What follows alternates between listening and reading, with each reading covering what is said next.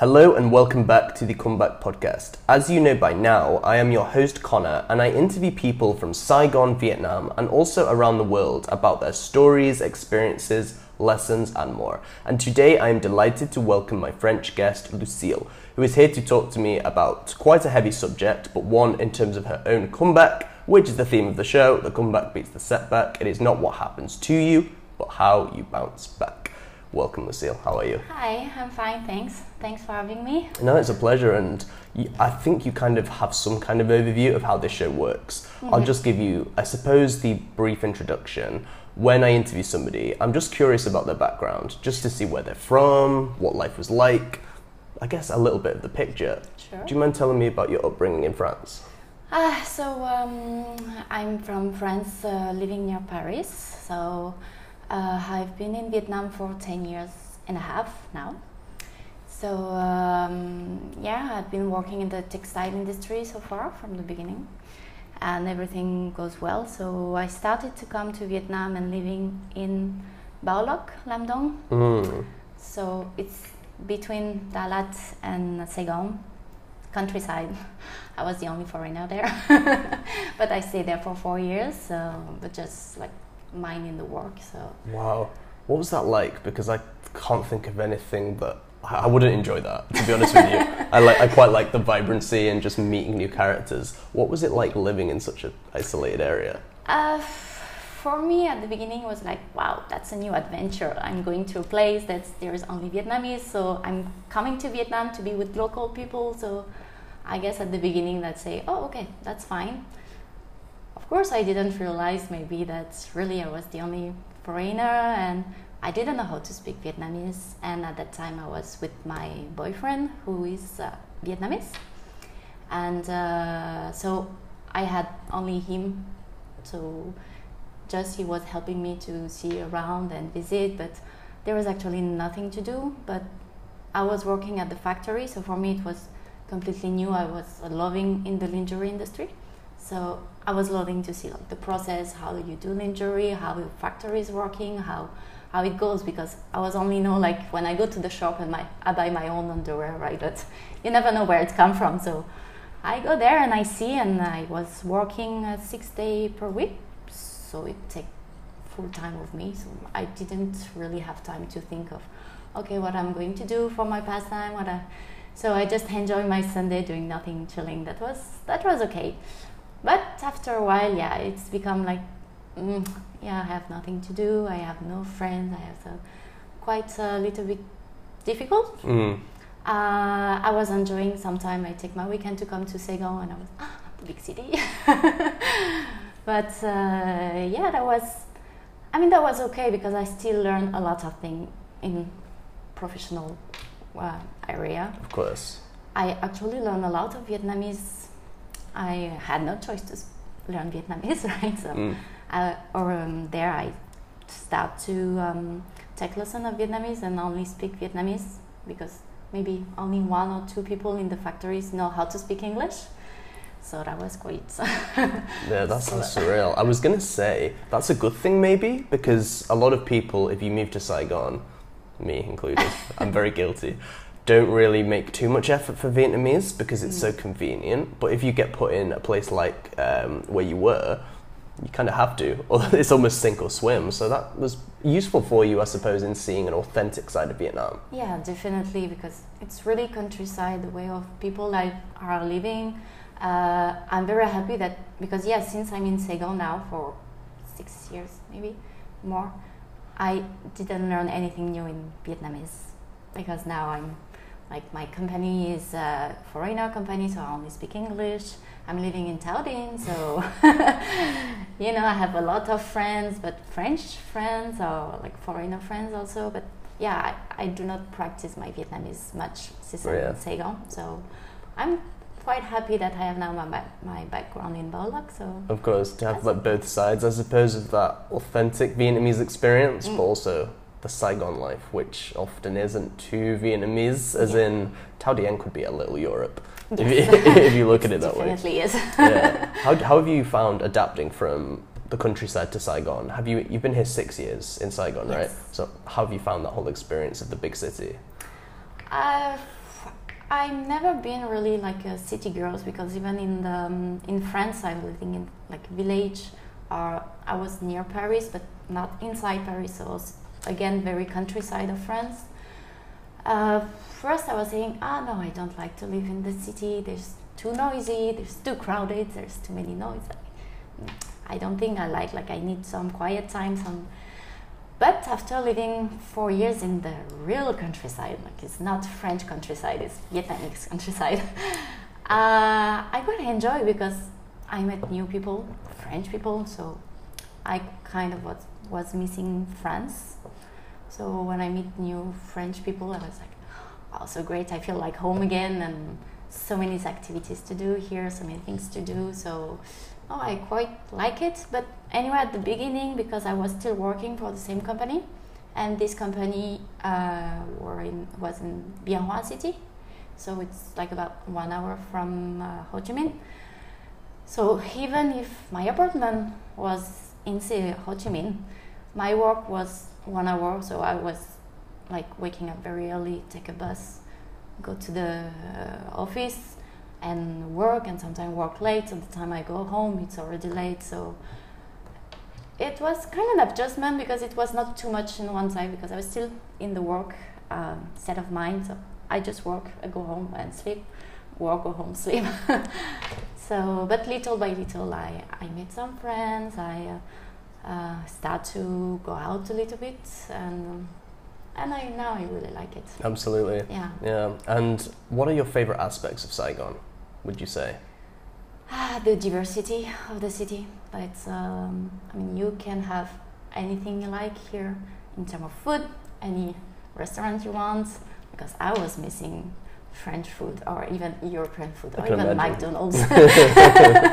So any kind of, I had I love Vietnamese food, but after 4 years just eating Vietnamese food, and you're like, okay, I really wish I could have a pizza. Yeah, you do miss it, there has to be a balance. Yeah, so having here anything you want at the time you want, because everything is open late, you have a 24 hours shops, you have, also activities, you have different kind of sport you want to do, the bar to go out, many events, easily to meet people, network place. So and you meet so many kind of different people. Absolutely. So from each countries, from different set of mind. So you learn to meet new people, you learn from them. So I like that. You like the diversity. I'm completely the same. I think of the different range of things you can do and go to, which is why when I hear expats say there's nothing to do or there's only bars, it's like, no, there's so much more. You just have to go out and find it. Yeah, and even even if the city get boring, you have some getaway place not so far. And, the airport is here also, so you can easily take a flight for an hour. You're in Phu Quoc or you're in Nha Trang or near the beach if you need some time out of the city. So I think, it's quite comfortable living. Absolutely. And now that we've, I suppose, explored, excuse me, like the early years and coming here now and the contrast between the countryside and the city, let's talk about your comeback story. So, as you know, the show is called The Comeback Beats the Setback, which all relates to the challenges we face and how we bounce back. Yeah. Do you mind telling me about your comeback story? Oh, okay, so my comeback story, my nightmare kind of started. So like I say, I was with my boyfriend here. He has the double nationality, so French and Vietnamese, but I met him in France. So anyway, we came here, his family is here. So we were together for 6 years, 1 year in France and then come here. 6 years later, we get married. 1 year, nearly 2 years later, I'm getting pregnant. So I'm the mother of a 4-year-old son now. It's really started maybe at the time I was 8 months pregnant, where, I don't know, suddenly the relationship, something fell off. Like, I had like a bad feeling that something was happening. I don't know, he was very distant. He was going out all the time. But for me, I mean, kind of naive, yes, but I was quite of happy that he met new friends. He go out. I cannot go out because I'm pregnant, but he can. So I'm happy. He's happy. So whatever. And but then it started to feel okay, something fishy. It's like the instinct, you know, you can say that he was cheating. He was seeing someone, I don't know, he started to little by little come at 3 a.m., then 4 a.m., then 6 a.m., then 10 a.m., and then you're saying... Later and later. Yeah, and you're saying, no, something's wrong here. And of course, when you confront people cheating, their only answer is like, you're crazy, it's the hormone talking, you know, like, yeah, of course it's in your head, and anyway, you don't have any proof. So, guys, don't ever say that to a girl who thinks you're cheating, because it's kind of saying, yes, I am, but I'm not going to tell. So it's like basic. From the moment the girl has the instinct that the guy is cheating, it's like already something is wrong. So of course he was saying, oh, you have no proof. And anyway, I was like, okay, never mind. But this feeling never left me. It's like, it's really something wrong. So at some point, I managed by myself to find the proof I needed. Stalker alert. I was going to ask you how, or do you want to say how? I can't say how. I mean, it's not really legal, but at this point, I think I'm safe from that. I was talking to my sister about all these things. I was like, I say, okay, something's wrong. I know that there is one particular girl that he discussed a lot, because he was actually talking to her by Vietnamese, but he was not hiding. Like, even we were in the bed, he was on his phone and like replying to her, didn't hide, but it was in Vietnamese. So he was thinking that I will not catch it, or I don't know what was on his mind. But anyway, so I share with my sister. She's in France, but I talk a lot with her, and she's like, something wrong. I know it, but I don't know how to get the proof I need. And she said, okay, leave it to me. So she basically, I mean, she's like the FBI, my sister. If you ask her something in like just few hours, she will get you the information needed. So now she managed to have access to her Instagram account. So basically, she create like a fake account and ask her to follow, and she follow back. So, and from that, I got all the proof I needed. So because this girl was, how to say, very proud to go out with a married man who's supposed to be a father soon. I mean, at that time, my son was born, actually, because I realized that I got those information. Maybe my son was 2 months old already, so like a few months passed. And so I had all the proof I needed, so I had to say.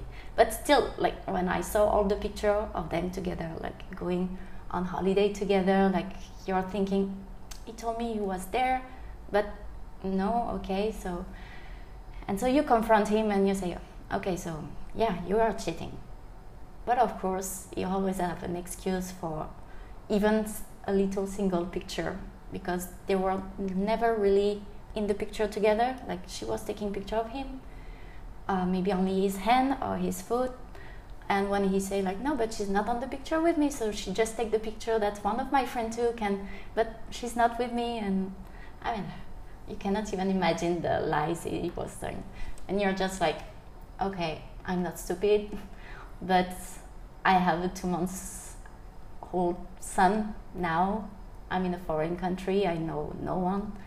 And for me, I was kind of, didn't want to really believe was happening. Of course, it's like denial, like saying no, and even if he did it, he must have a reason for that, like trying to find excuses for him, saying, oh, we're in bad path, like he just being a father, so it's very stressful. At that time his mother was really, really sick, so I say, okay, I give him all the excuses in the world.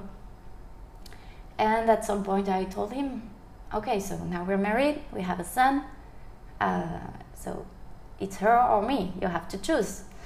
I give you one more chance. And he basically looked me in the eyes and said, if you think I'm going to break up with her for you, you can dream. If you're not happy, you can ask for the divorce. I don't care. Oh, wow. Okay. How did you feel at that moment, if I may ask? Honestly, quite step back, because I really wasn't expecting this kind. How can you expect this kind of answer? But it's like suddenly a very dark side of him shows up to me, and oh wow! I said, but of course I'm not going to accept that. But so I decided. I said, okay, then I move out. And then when he saw that I was actually really leaving, he come back and said, oh no, I'm sorry, I messed up, please come back. And we had this game for like maybe a few months, but then I realized he was still seeing her and still cheating. Like I saw some stuff like going to the airport to pick him up and finding him with her. Actually, he was on holiday with her. I actually saw them, having sex in my apartment. Like I just show her during my lunchtime, just I pick up something in my apartment. And, okay, okay. Then you say, okay, now you have to. I just say, okay, listen, now don't be stupid. There's absolutely no sense on what you are doing now. So just decide to move out for good. And then that was kind of the first part of my nightmare. So the cheating, because after you say, no, I will break up with her one day. I promise you're the love of my life. It's just about that. I know, you can imagine, right? So it's like he still doesn't want to admit anything, but he's still saying he's not going to stop with her. So I say, okay, I take my stuff, I take my son, I move to another place, and I need to breathe on her. So we officially separated. We separated, but he didn't say anything to his family. At the beginning, I also didn't want to say anything to mine because I was in Vietnam, my family's in France, and you're like, oh, I don't want to stress them. They are going to panic for sure because my mother is super emotional. So it's a lot of information to take in as well, right? Yeah. So I say, okay, they don't need to know that for now. I'm telling them when I tell them. I prefer to say face to face, but I didn't know when was the face to face. So anyway. And then it continues with like him coming back to me saying, no, okay, we break up, we're not together, but it's better you take the apartment we have now. So drop the apartment you have now, come back to the place we lived. I promise you it will just take a few weeks for me to find another place, but just come back for now. Our son will be better in his room in the bigger apartment. And I was, okay, fair enough. So I will move back. I moved back. We were in separate bedrooms, so still not together, of course. But he was still trying, like every time, like, no, but I promise you I'm not with her anymore. I say, no, at that point, like, I cannot even believe even one word you're saying. And then from that, the second part of my nightmare started, where when you live together with your exes, and at that time, actually, we had a 2 weeks lockdown because of COVID. Of course. And we were one of the first apartments to be locked down for 14 days because I don't know if you remember the story of the pilots. Oh yes, Spudderbar. Yeah, I can say that. Exactly. Yeah. So he was living just a few floors above us. Whoops. And then like we wake up one morning and oh crap, now we have to stay 2 weeks together, locked in the apartment because we were, yes, living together, but I was going out for work. I was seeing him only just maybe 2 hours. You can still avoid him, yeah. Yeah, I can still try to avoid him. So, but like you say, oh gosh, not 2 weeks. That's going to be tough. Surprisingly, no, it was okay. So, but it was okay, but still there is kind of a tension still growing. Like, I don't know, the mood was becoming very bad. He was getting upset very often. I was also very frustrated because after the lockdown, I see him still go out, come back 2 a.m. He's like, okay, you're here. You say, okay, yes, it's over, but it's still not good to know that he's still seeing this girl, right? So the ego is there and saying, that's really not why I'm here miserable, and he's there like just playing around. So I just take care of my son like, all the time. He was my rock. I said, okay, now I focus on him, and that's it. But one night, the tension was like very for a childish thing. I don't remember. I don't even recall, but it's something about laundry, that I did my laundry and not his. It's stupid, right? We are not together. And then he just like took my wet clothes, put them on the floor, and put his clothes instead. I say, you're super childish, but I was also super frustrated. So my reaction was just put back his clothes on the floor and put mine again. Sure. Just, voilà. And from that, like when he passed through and see that his clothes were on the floor, something very dark happened in his eyes. Like the heaven come to him, I don't know how to say. And the last thing I know, I was on the floor and he was like kicking my stomach like I was a soccer ball. Just telling me the most beautiful name you can imagine. And I was just like, okay. And then he just left me on the floor and go to the room, take care of my son. And for a few minutes, I was just on the floor and say, okay, what just happened now? I don't know. My brain stopped. My body make like a robot. I just stand up, took back the clothes where they was, and then went to the room, took my son to put him to sleep, and I stay in the bed with my son, and like I didn't move for the night. Like, frozen, like everything frozen in me. Like, okay, no, that's not just happened. That's the kind of thing you just see in the movie or stories, or you hear a lot about like domestic violence, but when it happened to you, it's like, no, that just happened to others. That just, I didn't see that coming anyway. So my first reaction like was totally denial. Like, no, that not happened. That's not possible. And of course, I should not have reacted like the way I did. I should have just put his clothes. That's my fault. I provoked him. So okay, never mind.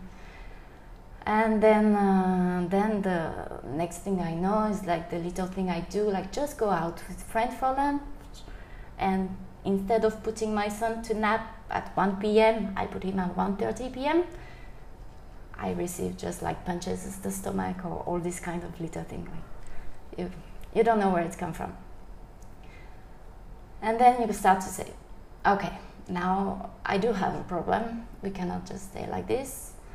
And I cannot just let my son just be the witness of all that, because of course every time it happened, he made sure my son was on the same room, because he knew that I was not going to react, because we are not going to start a fight because my son was here. You know, like I was restricting myself, so he was going on like I'm approachable, and I was, I'm not going to react. It would make things worse. My son is here, of course, crying like.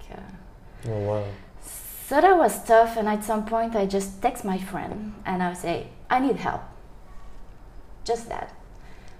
And of course, the next thing I know that they were in my apartment. I'd say, okay, now you have to tell us what's happening. So I told them. And they were like, okay, you need to do something now. You cannot stay that. And I know, but just give me some time. I will do something, but just not right now.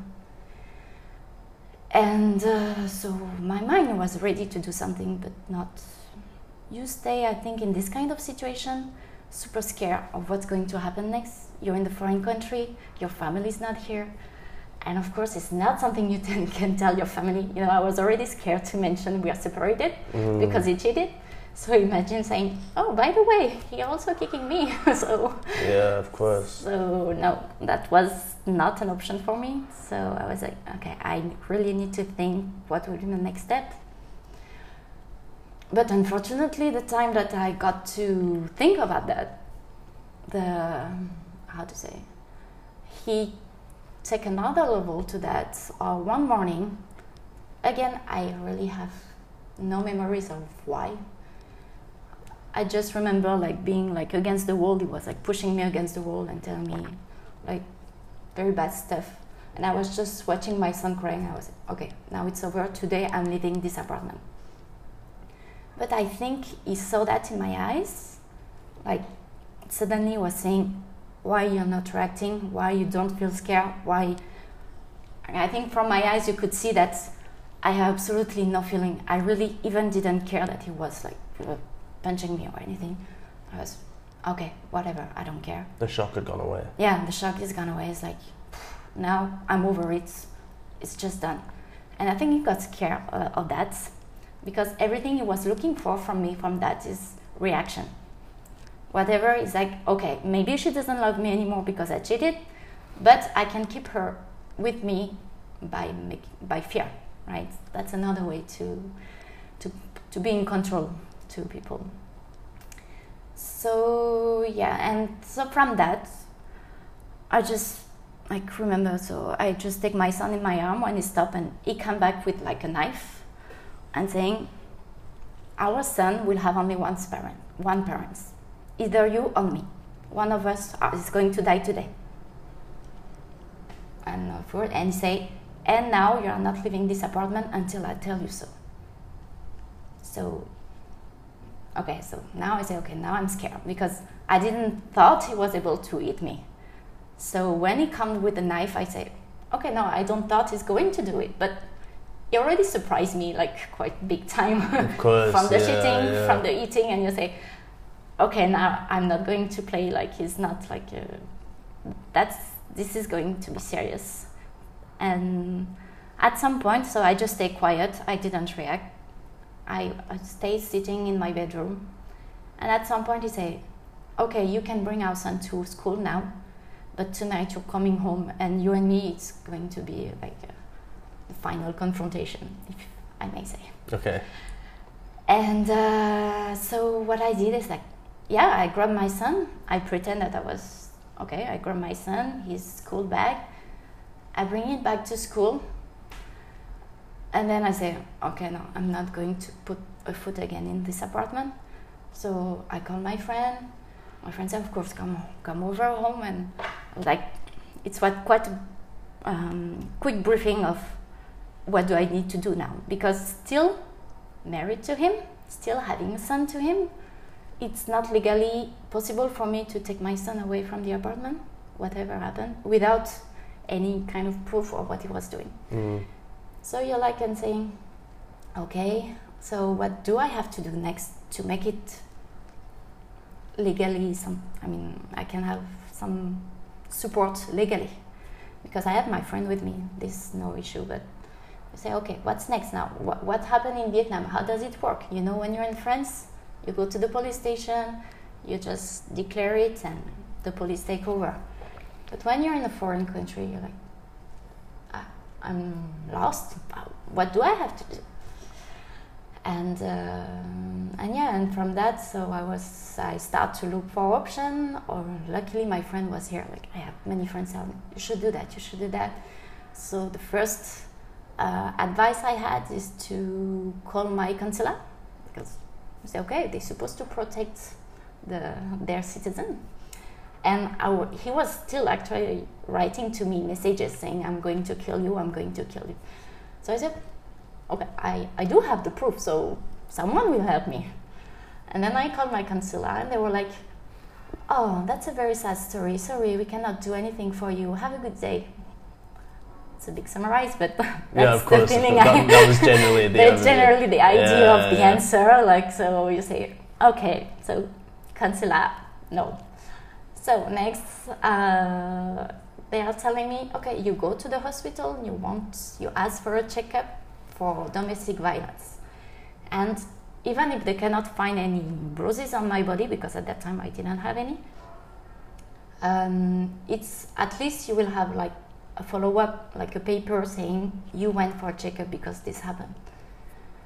So my friends went with me for the checkup, and I met the doctor, and the doctor was like, oh, I don't see any bruises. I say yes, because for what he did this morning, it was just like pushing me against the wall. But yes, I don't have any mark on my body. And it was how can I believe you? I say, okay, of course I understand that you might be skeptical, but I arrived there like I was a complete mess, crying. Yeah, sure. I say, I'm not lying. And still, again, at that time, he continued to harass me, saying he's going to kill me. So I showed to the doctor. I said, look. And he said, oh no, but you don't have any bruise. There's nothing I can do for you.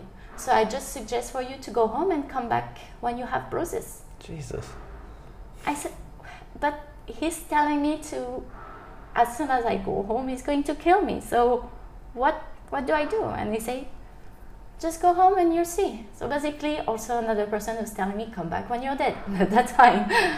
So again, big summary, but that's at the moment, and still today when I think of it, it's the summary of it.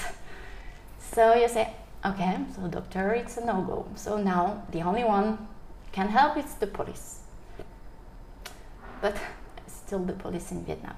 When you come in Vietnam to the police to say domestic violence, I don't know if the fact that I was a foreigner did anything to it, but they were like, they also check my body saying, okay, any bruises or anything. I say no, but I tell them again the story. The messages were in French, but someone was there to translate for me. And say, you see what he's saying? And they were like, there's nothing we can do. The only thing we can do is bring him here, and then we'll have a talk, like there will be like a mediator. And then I got super scared and I said, how do you want me to bring him to the police station? That's no way I want to confront him, like the last thing I want to do. But they are saying like, you have no choice. If you don't bring him here, we cannot do anything for you. And so, I don't know, at some point I was, okay, I need to finish with that. I text him and I say, I'm at the police station, come over. And he said, oh, you want to play that? Okay. And then he just show up. And he got stepped back because I think at that time he didn't really thought that I was actually talking to the police. He was maybe thinking that I was just in front of the police station. Like, come in now. And no, when he arrived, I was already talking to the police. So I can see in his eyes like he was, oh crap. So he thought, this is serious now. Yeah, so now, she did it. So, but the police took him like in separate room. They talked to him. I don't know what they say. I don't know if they like scare him or just saying, stop bothering your wife. And then that they were just saying, this is your saying against his saying. And he's saying that, he didn't deny that he hit me, but he found excuses for it, saying that I also did something and that was like self-defense. And so the police were like, we cannot know who's telling the truth now, so we cannot do anything. Only thing we can do is like they make a sign of paper saying he cannot hit me again. And because I was also thinking of the custody for my son, like what are we going to do for that?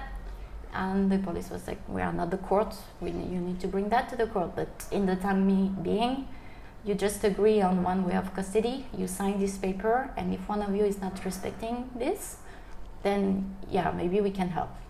So we just signed the paper saying 1 week each, and he went his way, I went mine. But that didn't stop him for still trying to harass me and saying, no, now you have to come home and all this kind of stuff. Like, even after all that, and he was, you see, maybe I hit you, but you did something worse. You told me to the police. I said, how is that worse? Can you explain to me? Because no, if I told you to the police, it's because what you did. But he has really no idea of. It looked like he didn't realize what he did was horrible. Like for him, it was normal. So that was kind of not the end of it, but at that time I stayed with my friend for a few weeks, and he said, no, come back to the apartment. I say, I just never. If I come back to this apartment, is when you're gone already. That's no way we stay in the same place. If we want to meet to talk about our son, it's in a public place. It's not private. No way. So finally he took his apartment, I took mine. He was still trying to bother me, like in a way trying to take me back, like he thought it was possible. But I think little by little he get a little bit tired of that. And that was the point that I needed to, okay, I say, okay, now I need to go through that. What am I going to do with my life? What am I going to do with myself? Because it's kind of, it lets mark. Of course, yeah. Both physical and mental. Mentally, even more than physically. But, and that actually was not the worst part of it, is after a while when I was trying to get myself back together, I get a lot of advice from my friend, and one of my friends gave me this book that's actually, your previous guest mentioned it, Maud. I was part of this chain of people reading this book, French book, so it's the title in English is So Much for Love. Now they translate it in English. So when I wrote this book, because for me everything that happened, it was, this is a new man, I don't know him, something snapped on him, something's not right, but that's not the man I met. That's no way I could be wrong like that. That's for 8 years, no. And then I read this book, and on this book, this French girl is telling her story. That's how she lived, like, with the pervert narcissistic. And by reading her story, I saw my life on her story. So the same, the way that's the manipulator, they are like, at the beginning is the big love. They are making you feel comfortable and happy and beautiful, and you feel good about yourself when you're with them, because they do everything they can to make you feel like in love with them, actually. And yeah, there was red flag that I couldn't see before. Maybe I didn't want to see, or maybe because I've always been the kind of person who wants to make the people I love happy. So I've never been very good to take care of myself. I prefer to take care of others, but I feel happy when they are happy. So my whole relationship with him was, he should be happy, and when he's happy, I'm happy. And for him, then it was super easy to do whatever he wants with me. Like, the fact that we moved to Baolog was one of his ideas. So, isolation, first step. And little by little, he made me feel like every choices I make are wrong. And it goes with small things, like I buy new clothes, oh no, that's ugly, you should buy that. And at some point, he was the one choosing my clothes. And I was like, that's okay, if you like me with this clothes, then that's fine. But I mean, I know it might sound weird from other people, but you don't realize this thing. It's so subtle, like encroaching little by little until it's forced control. Exactly. And so there was this, and also like when I go to the restaurant, if I choose the restaurant and something goes wrong in the restaurant, like the food is not good, the service is bad, the price is too expensive, that's my fault because I choose this restaurant. So, and all these kind of things, so everything was my fault. And he also managed to make me think that by, he was never violent, it was the opposite. Every time he got mad at me, he stopped talking to me. He's like completely ignoring me. At the beginning of the relationship, it's just a few hours. And little by little, it come like a day, few days. And I think the worst I got like was 2 weeks without being talked to. And he never say why he's not talking to me. Would you ever ask? I asked many times. So many times I tried to confront him. I said, no, tell me what's wrong. If you not tell me, how can I know? But that was his way for him, because when you get mad at someone and they don't know why, they start to think, what did I do? I must have done something wrong. So you start to think again of what happened that day.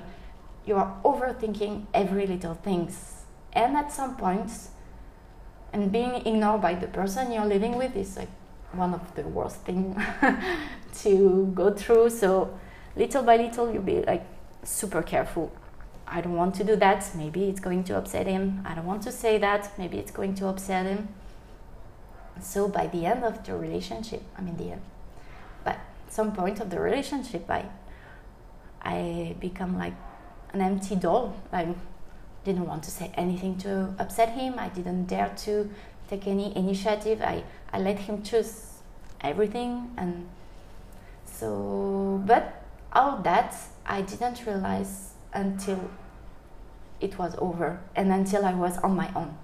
It's like I went to the shop because when, I don't know, for some people like me, if I go through something bad, I need like makeover, like go to a haircut or go to buy a fully new clothes. It's like you want to put away all the things and buy new things. Anyway, so at the time I come to the shop and I wanted a whole new closet. I was like, oh my God, I don't know what I like to wear. I don't know what fit me. I don't know if it's okay to wear that. I don't know. And then you start to think, and then when your friends are telling you, hey, what do you want to eat? Oh, honestly, even up to today, it's one of the worst questions you can ask me. What do you want to eat? Where do you want to go? I don't know. Wow, yeah. I don't want to make this kind of decision. It like goes into your identity almost. Yeah. You lose touch of what it was before. You completely lost your personality. You don't know what you like anymore, what you like to do, what you like to eat, because all these years you rely on someone else. And because he was happy to do that, then I was happy to do that. But then you realize that and you're like, oh my God, what did I become? Like, what happened to me? That's not me. I'm normally someone who, I love to go out, I love to dance, I love to meet people, I love to talk to new people. I don't know, I'm normally a very happy person, always trying to keep my smile on. But so at the point, and when I read this book, I was like, that's what really happened. But it's not just a snap, it's actually the whole relationship is a whole life for me. And I had really hard time to process that I have been so wrong, because you feel guilty. You're saying, that's my fault. I should have seen, I should have realized, I should have said something. And so you're like, no, that cannot be that. But after some time, I accept what happened. And I say, okay, so now you have to accept you've been in a toxic relationship.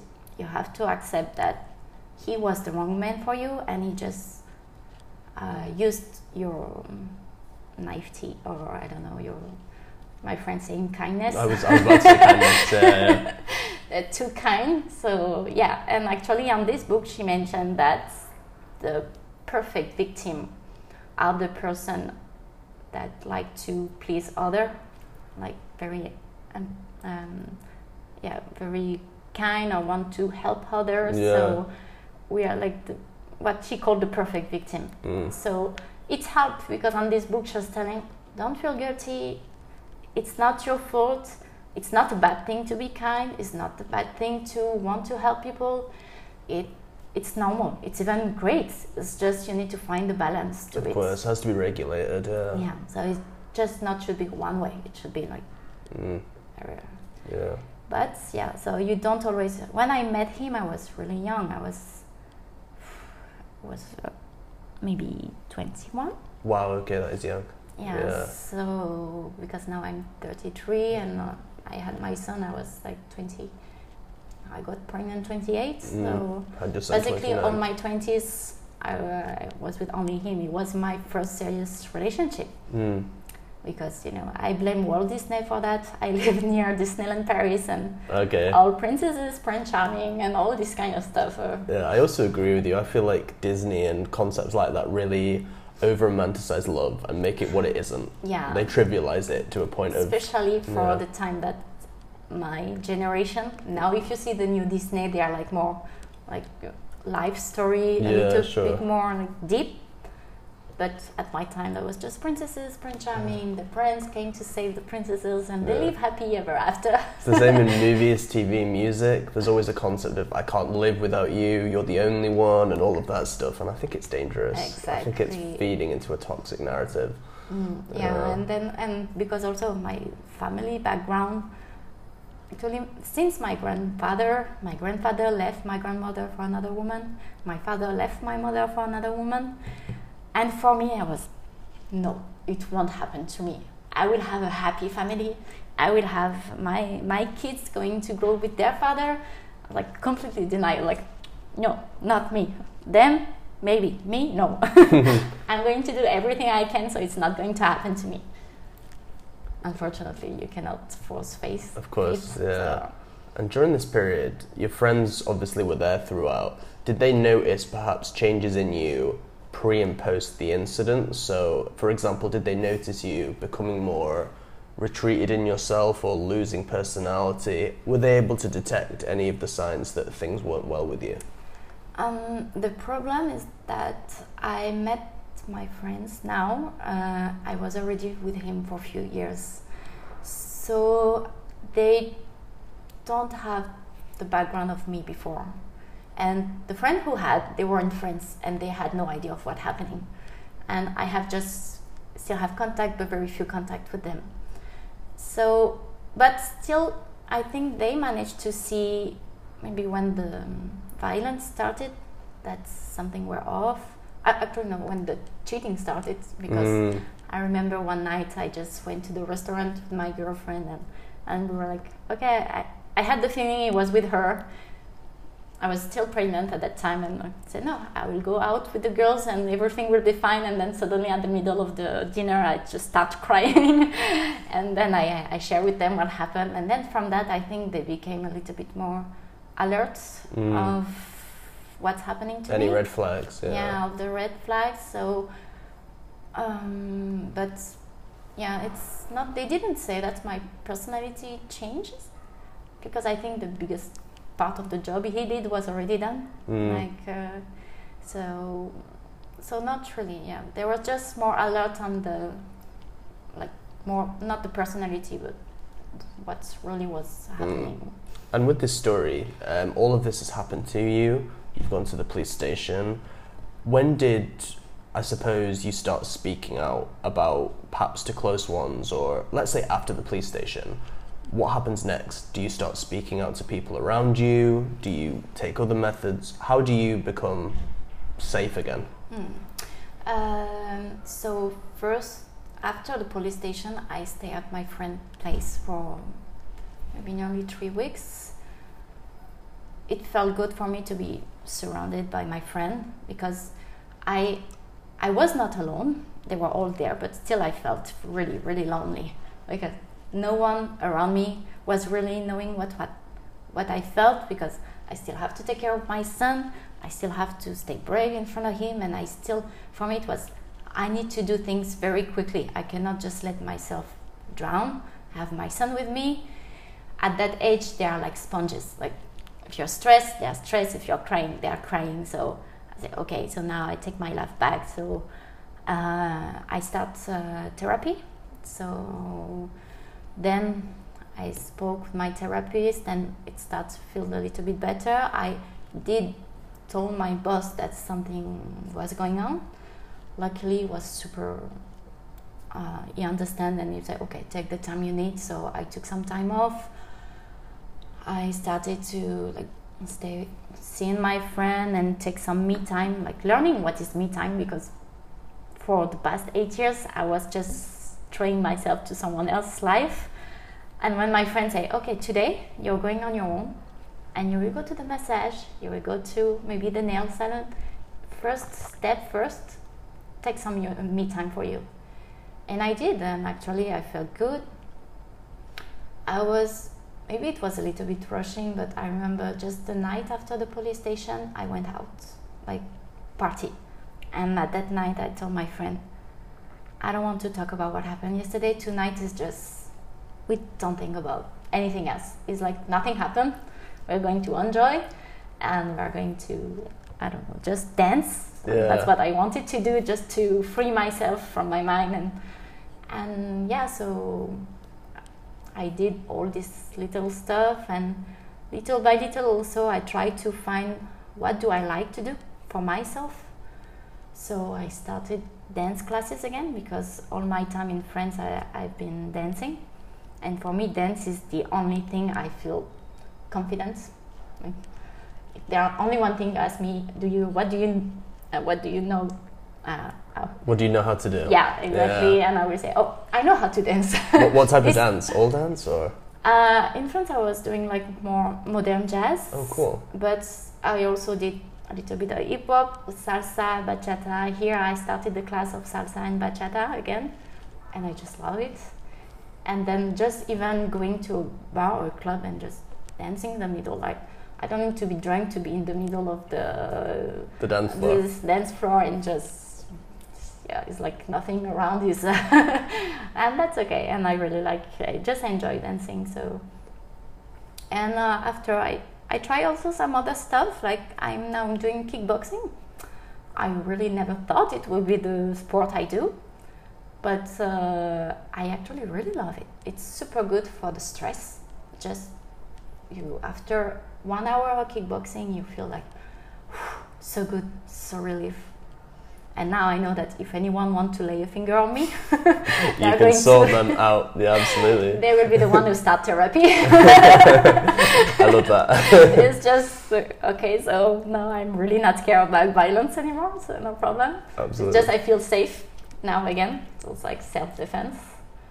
And so the other part was to find what I like to do, and I'm still working on that. And now I like to, my main goal for 2022 is to experience all new things, go to new places, try new sport, or try new experience, event, or whatever you want, and I really love it. Absolutely. And I end up saying like, wow, but life is so great. I take this as it's still a good thing what happened. Super weird to say that. I was actually just about to ask you a very similar question, so please carry on. Yeah.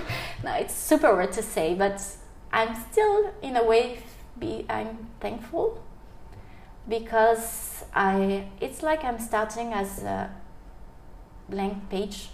So yeah, he stole away my personality, he stole away many years of my life, he stole away like my pride, my money, many things. But from that day, I was, okay, now it's my time to do whatever I want with my life. So I'm a blank book. I can just write whatever I want from that. I can test and I can just enjoy. And the only thing I need to be careful on is just to keep the balance. Of course, yeah. Stay vigilant. Stay vigilant, because I still really love to take care of other people. And even in a new relationship, I feel like I'm dependent on the other, and that's why now I'm trying to do it. Yes, I want to be 100% of the time with him, but no. I will take some me time. I will and just finding the balance and do what I want to do, and not feeling, if I feel like, oh, this I don't want, then I will not do. It's still difficult to find things I don't like to do. I'm pretty easy. Yeah. But because the persons around me now are very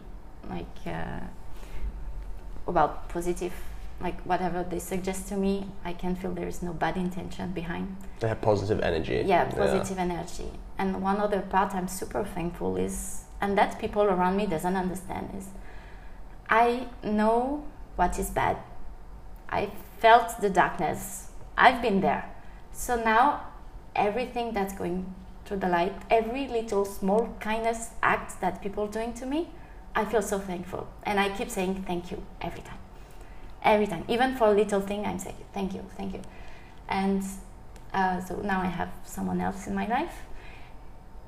And he doesn't get it, because every time he's saying, what I'm doing is normal. No, you should not say thank you for that, because yeah, maybe for him I make him feel like he's doing effort to do that. But my point of view is, I just like to receive this affection. I just like to receive this kindness. So I just want to share and saying, I really appreciate it. I really enjoy every little moment.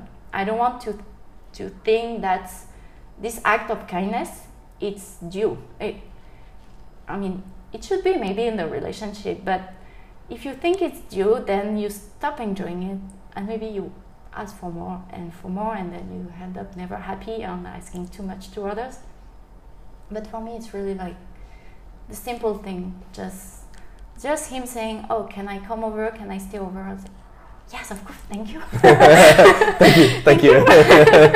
Thank you for wanting to spend time with me. Yeah. No, I love the fact you mentioned this, because when you said, I know this is super weird, but I was actually just about to ask you, are you somewhat thankful for the experience? But I was trying to say it in a way that wasn't weird, if you know what I mean. Like, are you thankful you went through? But I think you've answered it perfectly, that especially even the small things now, because you've been on the other side where you have experienced, quote, a nightmare, you can now experience anything and see the positive benefits in it and really get gratitude, which is one of the most powerful human emotions. So that's testament that you've come out the other side. Yeah, that's really, of course, I learned it the hard way. Like, it went really far, and where I'm not thankful is for my son, because he's only, like, from the beginning of his life, he saw his mother completely broken. Like, I think he never saw me happy until I really get over it.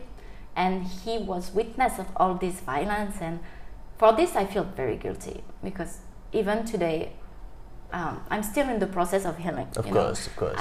I'm here today because even though I thought I put that behind me, I'm not sure why, but these past few weeks there is something like an inner voice in my mind saying, "You're not done with that. You're not done with this story. You're still..." Like, I could not have like a quiet time alone without my brain starting talking to me and starting to remember what happened, and I'm like, I don't want that. I just want to. But then after thinking about it, I just realized that maybe I just put away all of my feeling and this in the past, because my protective reaction is to do, okay, that happened, move on. But on that kind of situation, it's a little bit more deep than that. Yeah. The hardest act is to live, of course. But it doesn't end here. You have to work on yourself and make sure you feel better. Not saying that happened, it's over. And what happened is I did this exercise, which is also really weird of me, but I was scrolling on Facebook and I saw like a newspaper was looking for witness of toxic relationship. And it was just like a formula saying, okay, you can write down what happened to you. And I start to write down my story. I didn't send it to them, but I just write down the story. I put it away for a few hours, and then I come back and I read it, but in the perspective of that happened to someone else. And when I read it, I start to cry, and I said, my God, that's horrible, what happened? And then I start to assimilate. That's me. That's me happen. So it's not, if it's horrible for other, it should be horrible for me also. I should not think that if it's me, it's okay, I can move on. No, that's something strong happened, something dark happened, and it happened for a reason. It's because maybe I wasn't aware enough, maybe I wasn't grow up enough, and maybe the universe wanting me to learn my lesson in a way, maybe the hard way, yeah. But it worked. It's now I know what is toxic relationship. I don't want to say I will never fall again for toxic men, but now that's become my biggest fear. It's okay, I still want to trust people because I don't want to put the blame of one guy on exactly others. You don't want that to distort your lens. No, that was the first thing I thought is like, I don't want to lose trust on other people. I don't want to think that all the men are the same. That's not true. Like, there is good men around, that's for sure. So I really stopped blocking that. But I did have a trust issue on myself. Saying, no, what I think I'm thinking, it's wrong. What I think I want to do is wrong. What I think about this person is wrong. So it's like, again, I'm doing the bad choices. And so that was kind of difficult to, still working on it. Of course, yeah. So that's why up to today, my inner voice was telling me, you need to do more. You need to, now I'm looking back to go back to therapy. I'm doing some Reiki. And to be here today also, it's one of these parts because I think it's important to talk about it first for yourself, because to speak about it is make it real, and it's also now part of who I am. And I think it's important for the people around me to understand also what happened. So it's one of the way, and also to let other people know that it happened to others. Because on my case, when I say I felt lonely, is because we all know about toxic relationship. We all know about domestic violence. Everyone is aware of that. But it's really, really, really rare to hear the story of someone who's been through it. Mm-hmm. Right? Because, and I understand why.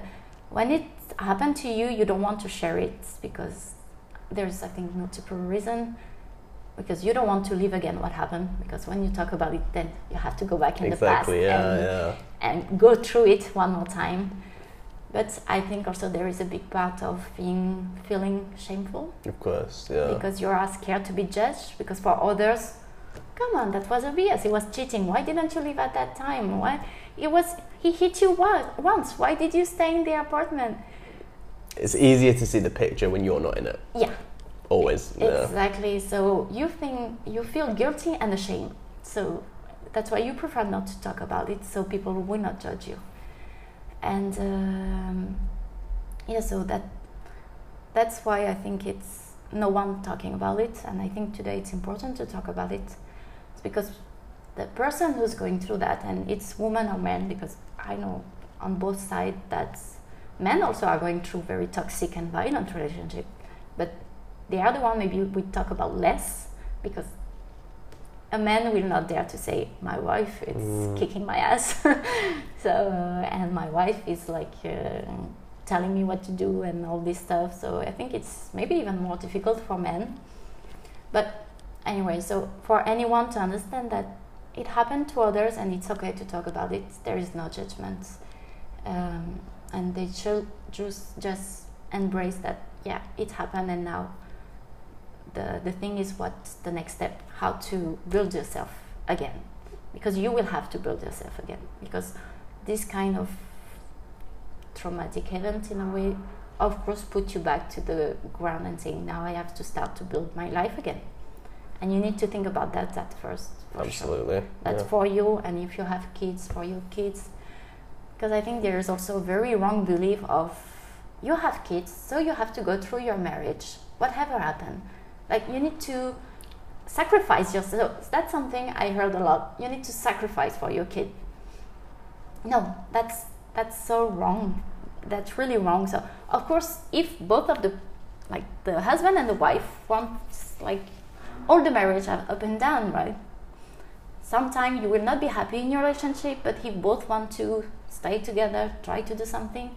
For the kids, yes, okay, of course you have to do whatever you can to save your marriage. But in the kind of toxic relationship and domestic violence, it's mean only one of the side is sacrificing. And for the kids to witness this kind of unhealthy relationship, unhealthy family, that's worse. I think a kid just want their parents to be happy, and if it's happy means to separate, divorce or whatever, then you should go for it. Absolutely. A kid cannot be happy with, it's like when all these moms saying, oh, I'm taking some me time, and they are getting judged because they are not taking care of their kid at that time. But no, of course mother and father, you need me time, so until you're happy yourself, your kid cannot be happy. It's impossible. Yeah. I feel it's the same as I have this image, and when you're in the plane and they say the safety, it's to put your mask on first and then the kid. Because why? If you are bad, you are feeling bad, or if something happened to you, you cannot help your kid. So you need to take care of yourself first, and then you can take care of your child. Absolutely. Like, yeah, this glass of water we have in front, you can't pour from the empty cup. You have to have something in there for the child. Absolutely. Exactly. And I think there were a lot of things that resonated with me, Lou, such as having the empathy to write out a letter and see it from someone else's eyes. That takes real skill, just to see something from someone else's perspective and not be perhaps emotionally clouded, and then actually realize it was what happened. Also, that this is a process, of course. There's no like magic cure of one day, whoop, I'm healed. Like that first dance, first night out, I'm sure it was amazing, but of course it doesn't change all of the baggage. And also that it is important to talk and share, also to help others as well, where I've shown you podcasts before I've done on similar subjects that helped many people. I'm sure it might have helped you.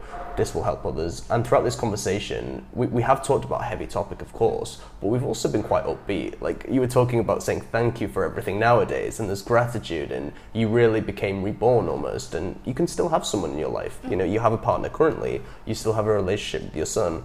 It doesn't have to be the end, quote unquote. You have to make the comeback, and that is the whole ethos of this show, which I think you've encapsulated. Yeah, no, that's totally true, and it's important for people to understand that the people who are going through this kind of stuff, some don't realize it yet, but when you realize it, you need to understand that it takes time. It won't happen. Even the decision of leaving, it's okay if it takes time. You need to go step by step, and don't force yourself to do something you are not ready to do also, because then you will feel even worse. Of course, if you're not safe, leave the house. But don't be too hard on yourself if at this day you feel that you are not able to leave a toxic man. It will come. Just the first step is to realize you're in a toxic relationship. Awareness. That's the first step. And I'm pretty sure that from the moment you're aware, even if it takes time,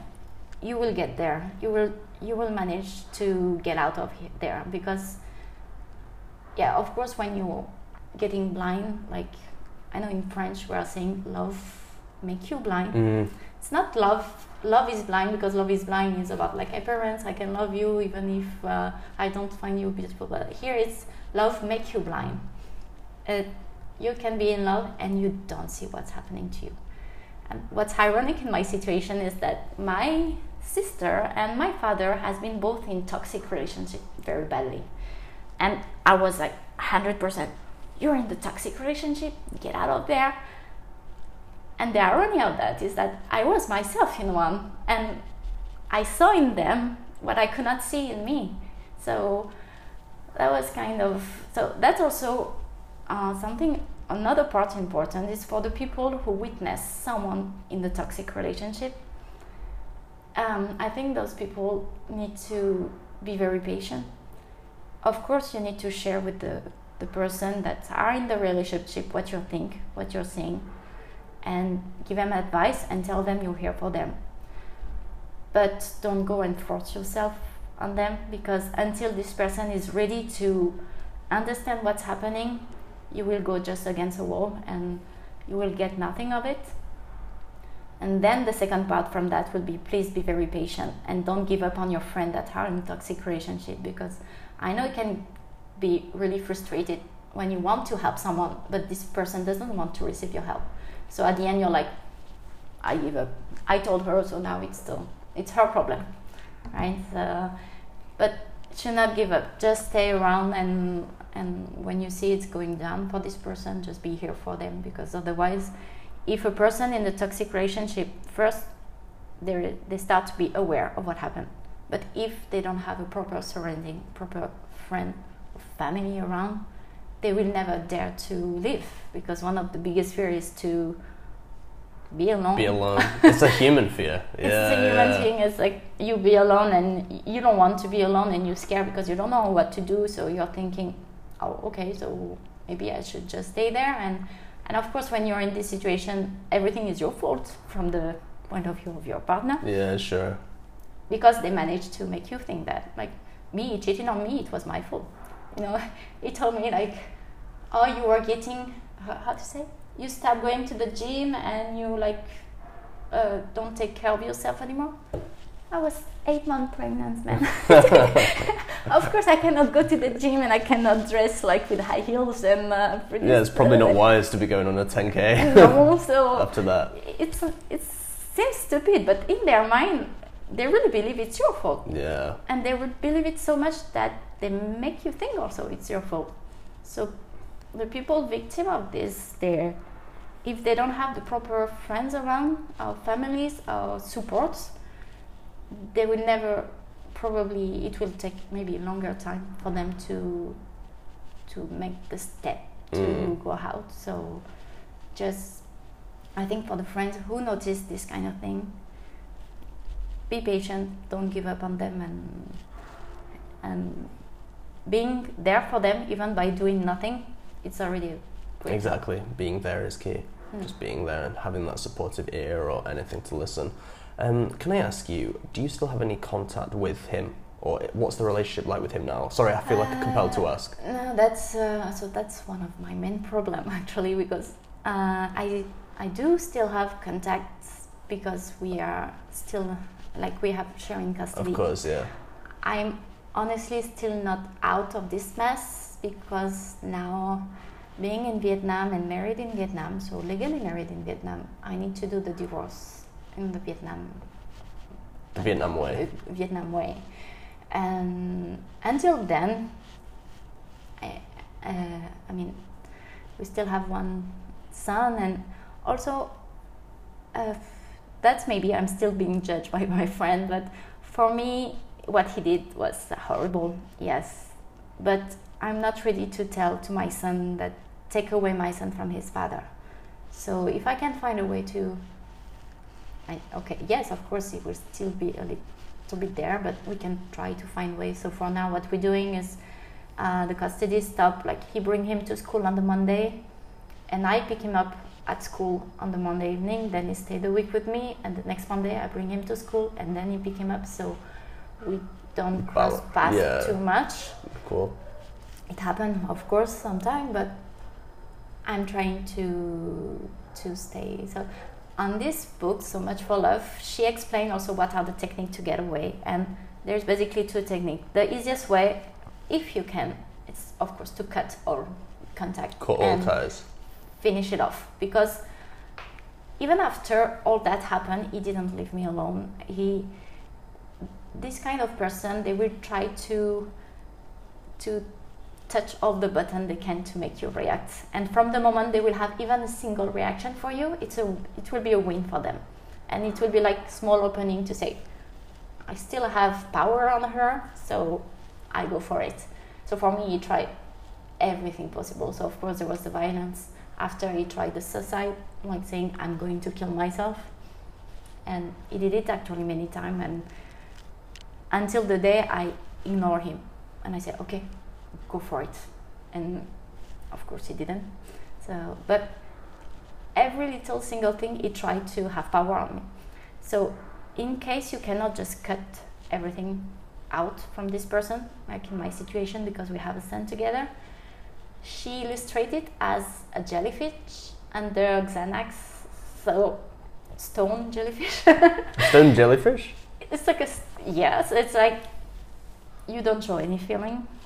Whatever he say, whatever he's trying to do, you don't show any reaction. It's like you're zen, meditation. I'm not going to react to that. I will let it go. And she illustrated that with this kind of person being a shark, which is super kind of funny for me because my biggest fear are sharks. It's my biggest phobia. I cannot even see a shark in picture. So when I saw on this book, she said, they are sharks. And I was like, oh my God, I should have known. And so she illustrated that the shark, from the moment they see blood, they are going to attack. So your reaction is the blood. So when you're a jellyfish, first the jellyfish, they don't have blood.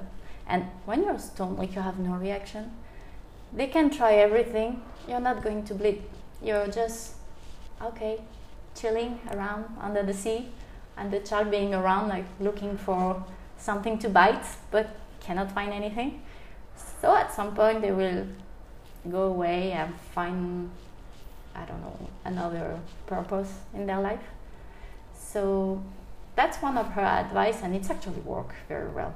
Excellent. Like, whatever I try to do, just don't react, be zen. We put just basic rule for our son, saying, okay, we have it 1 week each. We have to keep our dog in touch for health. If anything happened to him when he's with you and with me, I need to tell you if our school. Other than that, we strict minimum. and that helped to put the stress away a little bit. I'm still honestly super scared, like physically scared when I know that I'm going to meet him face to face. Sure. But that's my inner side, but when I'm facing him, I'm like, cool, I'm cool. Absolutely, yeah.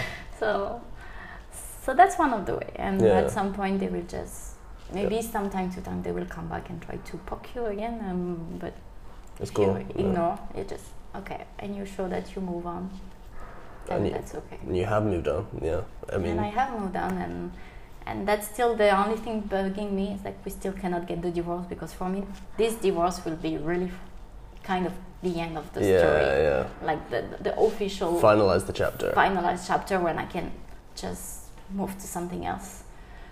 Until that, I just have to keep it on to myself, but still living my life and doing whatever I want to do, and just being with the people I care about, and that's okay.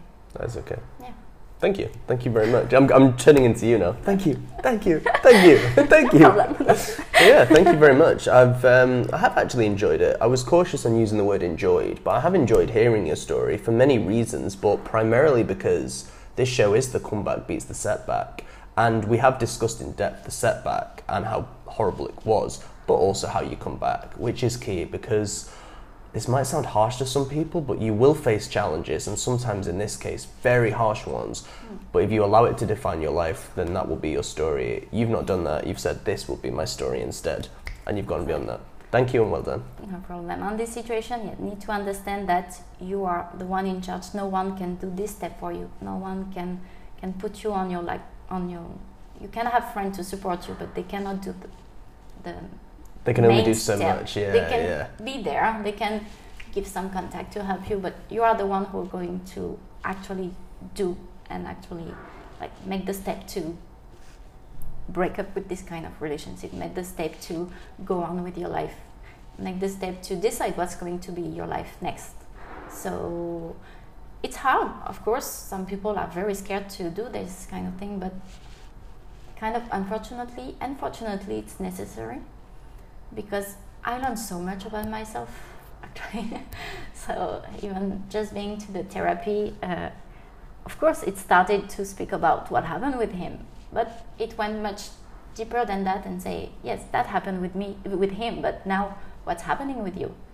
And it helps you to know why you react this way, and it's okay to react this way, and what do you need to do to get some self-confidence again, just to move on and feel better. And I love to know the person I am now.